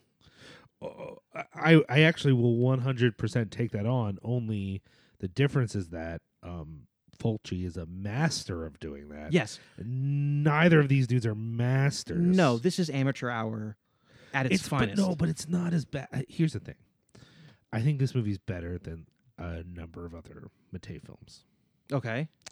And I think when I say there are moments that are upsetting, they're really upsetting. Like when she gets, at a certain point, one of the nuns gets the stigmata. Okay. That's so fucking good. It's really good. A couple of times when the nuns are having freakouts, there's a variety of. Part of the issue here is that there's a lot of women in habits who look somewhat familiar. So let's lay out the plot issues here. One, we open up with a very upsetting scene that doesn't get immediately explained. We get a variety of priests whose characters are never developed. Yes. And then we get a variety of nuns, and these nuns are dying, and it seems like there might be a possession going on, there might be something else going on, and it's really convoluted. And I get that saying a Bruno Mattei film was convoluted is being redundant, but it's a bit of an understatement. But this is really convoluted, such that I don't think either one of us could really tell you the plot very well, other than at some point, women are both trying to fuck and murder the skeptical science priest because the super into Jesus priest has already been murdered. Yeah. And then it gets revealed that one of the nuns had sex with Satan and then had a devil baby. That's what I'm saying. Only the devil baby presents itself as an adult woman and actually is like just a psychic girl, and the skeptical priest is like, actually she's okay, like we should welcome devil baby into our midst. And Satan nun who had the devil baby is like, no, that's my baby, fuck you, and murders devil baby. And then it's like a chase. Devil baby and skeptical priest are chasing murder nun, and then it's like a whole thing, and then she tries to murder again devil baby again, and then devil baby makes the dead nuns come to life. Okay, it's a confusing, stupid, bad movie. It's very but stupid. I don't. My first response, because I just saw sections of it because I was sleeping, and it was such a fucking mess that I just thought this movie is just trash. I think on rewatch, it's more like it went from like a single star film for me to more of like a 2.5, like a 2.5 out of 5. That much of a jump? Yeah, because I think there's some upsetting things here. I also think that there are better copies. We watched the copy that's on Shudder. Yeah. When I was looking for images of this film to post on Instagram, there's some really clear shots that actually make scenes that were kind of good in the movie look even more intense. Now, I don't know, maybe those were behind the scenes shots and they're not stills from the film. Yeah. But I think they're stills from the film, which makes me think there must be a better transfer somewhere. Now, would a better transfer save this movie? No. But I think a number of people who already know they like trash, people who already know, like, oh, Bruno Mattei, yeah, I like that rat movie. You know, you might be okay with this film. Yeah. I don't think it's total garbage. However, if you're already like, I don't know if I love Italian directors, this is not the thing to watch. This is not going to convince you that it turns out you were wrong and Italian directors are really solid horror filmmakers. Yeah. No. I think this is really, if I was going to recommend anyone watch this, it's like, you're a nunsploitation completist. Mm-hmm. I can see that. You're a religious horror completist. I can see that. You just are into nuns. There's a lot of nuns in this movie. I could see that. You want a movie with all the confusion of a giallo, but with half the artistic ability. Half? With a quarter of the artistic ability. Keep going. There's no artistic ability. I can see that. I just don't think. I think, you know, your immediate response is like, this is actually the worst thing I've ever seen. I wouldn't say it's the worst thing I've ever seen. But it's pretty low down. Again, I'll take a bad movie made in earnest any fucking day over a deliberately bad movie. And this movie is, if anything, I would give it the fucking half a star for being earnestly made. Sure. When your movie is shadow directed by the guy who did Troll 2, it's hard to defend. Yeah, but I don't think Beyond Darkness is trash. I don't think it's trash. No. And I get here's the thing. This movie, if this movie was not so self-serious, because it's self-serious basically because it's about nuns and religion. If it was not so self-serious, it might be able to reach Troll 2 status of hilarity. I don't know. I think it could get there. I just don't think it's there because it's a very self-serious movie, and because it's so self-serious, it has large sections of talkie-talkie. When you're working with actors, some of whom don't speak English, but your movie's entirely in English, and they're just pretending to talk, and then you're going to voice it over later, have less talking. Liam says when it comes to Italian horror films, less talkie-talkie, more falky-falky. Stop it. But you know what I mean? Like, this is a film that actually could do with with less context, that could do with more just upsetting imagery. And it has some of that, so I don't want to just say it's like utter garbage. But it's not great. It's not great. And I think even for this director, you could do better. You know what I mean? Yeah, like he if has you're, done better. I like Zombie 4.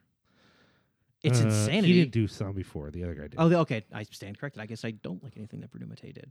No, wait. The Rat movie. I like the Rat I movie. don't think I've ever seen Rat's Night of Terror. Really? Oh. He did. He did. Okay, he did Zombie 3. He quote unquote did. I don't even know. All these fucking people and their weird shadow directing. I can't get on the internet anymore, so I don't know what he did. No, Fulci did Zombie 3. Well, so much the way that Mattei didn't really maybe direct parts of this movie. And Steven Spielberg actually directed Poltergeist. Stop it. I'm just, okay, let's just say that according to IMDb, which is not always a very reliable website, Mattei directed, well, actually now, according to IMDb and Letterboxd, Mattei at least somewhat directed Zombie 3. Is that true? I don't know. I wasn't there. I'm not going to pretend I was there and I know. Look, here's the thing. Some people who listen to our show enjoy trash. You enjoy movies that are just kind of not great movies. And that they're fun for you. I'm not going to yuck your yum. That's not what we're here for. I'm not here to yuck your yum. If you like that sort of thing, I think this movie fits the bill. I just think if you're going to have a movie like this, it just needs to be not boring. And there are sections of this movie that are very boring. You need to do what Fulci did, and is if you have a movie that's very light on storyline, you need to lean very hard into the absolute batshit insanity imagery. This movie doesn't do that. This movie isn't like City of the Living Dead, which I couldn't tell you what it was actually about if you put a gun to my head, but I do know that there's a lot of off-the-wall, crazy-ass, actually terrifying imagery. I thought it was about a girl picking up her own intestines. That's my point. And the fucking eyes, people getting drilled in the eyes. This movie doesn't have that. This movie just doesn't have the fucking weirdness. And the, I don't know even what was upsetting about this, aside from the fact that I had to watch it. No, there's some intense moments I actually think are there, but they're purely intense in their imagery. There are no characters in this film other than things like, that's the priest who's into Jesus. That's the science guy. That's the priest who's kind of into science. That's the Father Karras. That's the head nun. The head nun, by the way, is the crazy nun. You know she's the crazy one from the beginning. Yeah. I don't know if you ever learned which nun wants to fuck science priests. All of them? No, there's one who's specifically like, watch out, Father. She wants to hurt you. I love you, though. I want to love you. You like science? I see your beaker needs to be cleaned. Let me stop. It's worth to me also noting Bruno Mattei was making movies for no money and trying to like get by, and clearly he had seen The Devils and The Exorcist and Carrie, and because there's like psychic moments and things like that, and so he's ripping things off, whatever. But is it worth finding this movie? I think only if you have Shudder and you are really into trashy nun movies, then I could see you might enjoy this. If you're a nunsploitation completist, you've probably already seen this movie. That's probably true. I think he also filmed another movie here, that Nun of Munzo movie. Yeah, that was filming in the same building at the same time with the same characters, same set pieces. Jesus, that's what I mean about this movie. It's almost. It doesn't fit together either. the ending is ridiculous. There's almost no reason for this movie to exist. The thing with the thing with Bruno Mattei, and I've talked about this with Beyond Darkness, is that he kind of gets a sense that there's all these elements, but he doesn't know how to put them together. Yeah. So it's like there's alchemy and there's possession. It's almost like he's a bad director. Fucking the devil. Oh, God. I mean, yeah, but it's just so obvious to call him. Look, here's the thing. Do I hate The Other Hell the way I hate something obviously hateable like Typo Negative? No. Here we go. But do I not like it the way I not like something that like has elements that I appreciate but also has elements that I really dislike? Like, say, I don't know, Carnivore? Yes. I don't know how Peter Steele fits in all this, but whatever. He would fuck all of these nuns. Yeah, he'd fuck anything. Literally, he would fuck both of us and that chair over there. Only if we called him daddy. Yes. But that's besides the point. The whole thing is that it takes... Okay. I feel like this is also unfair because we're combining this movie with The Devils. Yes. It's literally like... it's literally like we're comparing like... We're basically comparing like Ride the Lightning or Damage Incorporated with like a Crass demo. Not even like our Crass record, but like a practice tape they made when they were writing one of their worst songs. Yeah, it's just it barely manages to convince you on any level that he's seen a movie. That he is aware of he's aware of his duties as a director, what a film is, what a story is, what words are. It's not like not like a bad movie like Zombie Flesh Eaters, or it's just you watch this movie and you're like, why does this exist? Zombie Flesh Eaters is a great movie. No, I know, but it's a fun movie. Okay, this movie is not that fun. No. Look, let's just wrap up here. The point is, if you want to watch a Bruno Mattei movie, just watch the Rats movie. Yeah, or Hell of the Living Dead. I think those are fine. I would like to watch Strike Commando. Yeah. I want to see Cruel Jaws. Cruel Jaws. I want to see the Terminator movie, but mostly just because I own it, and so I should watch it since I own it. You fucking should. Maybe we'll do an episode on Terminator 2. We should do an episode on actual movies that were marketed as the sequels to other movies. Yeah. We'll get there. We'll do a whole La Casa series. Oh, I would fucking love to do that. Oh my God. I would love to do that. Okay. So we're going to wrap it up. Thanks for listening to us ramble about these movies, especially this last one that we really, really, really weren't fucking bonkers about. As always, you can check us out on iTunes, Spotify, and Stitcher. If you listen to us on iTunes, you should give us a good rating. And remember, rate, review, subscribe, and download. If you're interested in our Patreon, you can go to www.cinepunks.com/Patreon or Patreon/Cinepunks. I don't know. It's too late in the day. You can follow us or me on Instagram and Twitter, because I guess I should give Liam the access to that too. At both of them are the Harbiz666. And if you're interested on doing the Facebook, John, it's the Facebook.com/the Harbiz666. So until next time, have a good night. That's all I got. That's it? That's it. I was going to say something controversial, but then I don't know. I'm too tired to be controversial. Until next time, Zombie 4 is the second best zombie movie. In the genre, not in the series. Good night. Stop.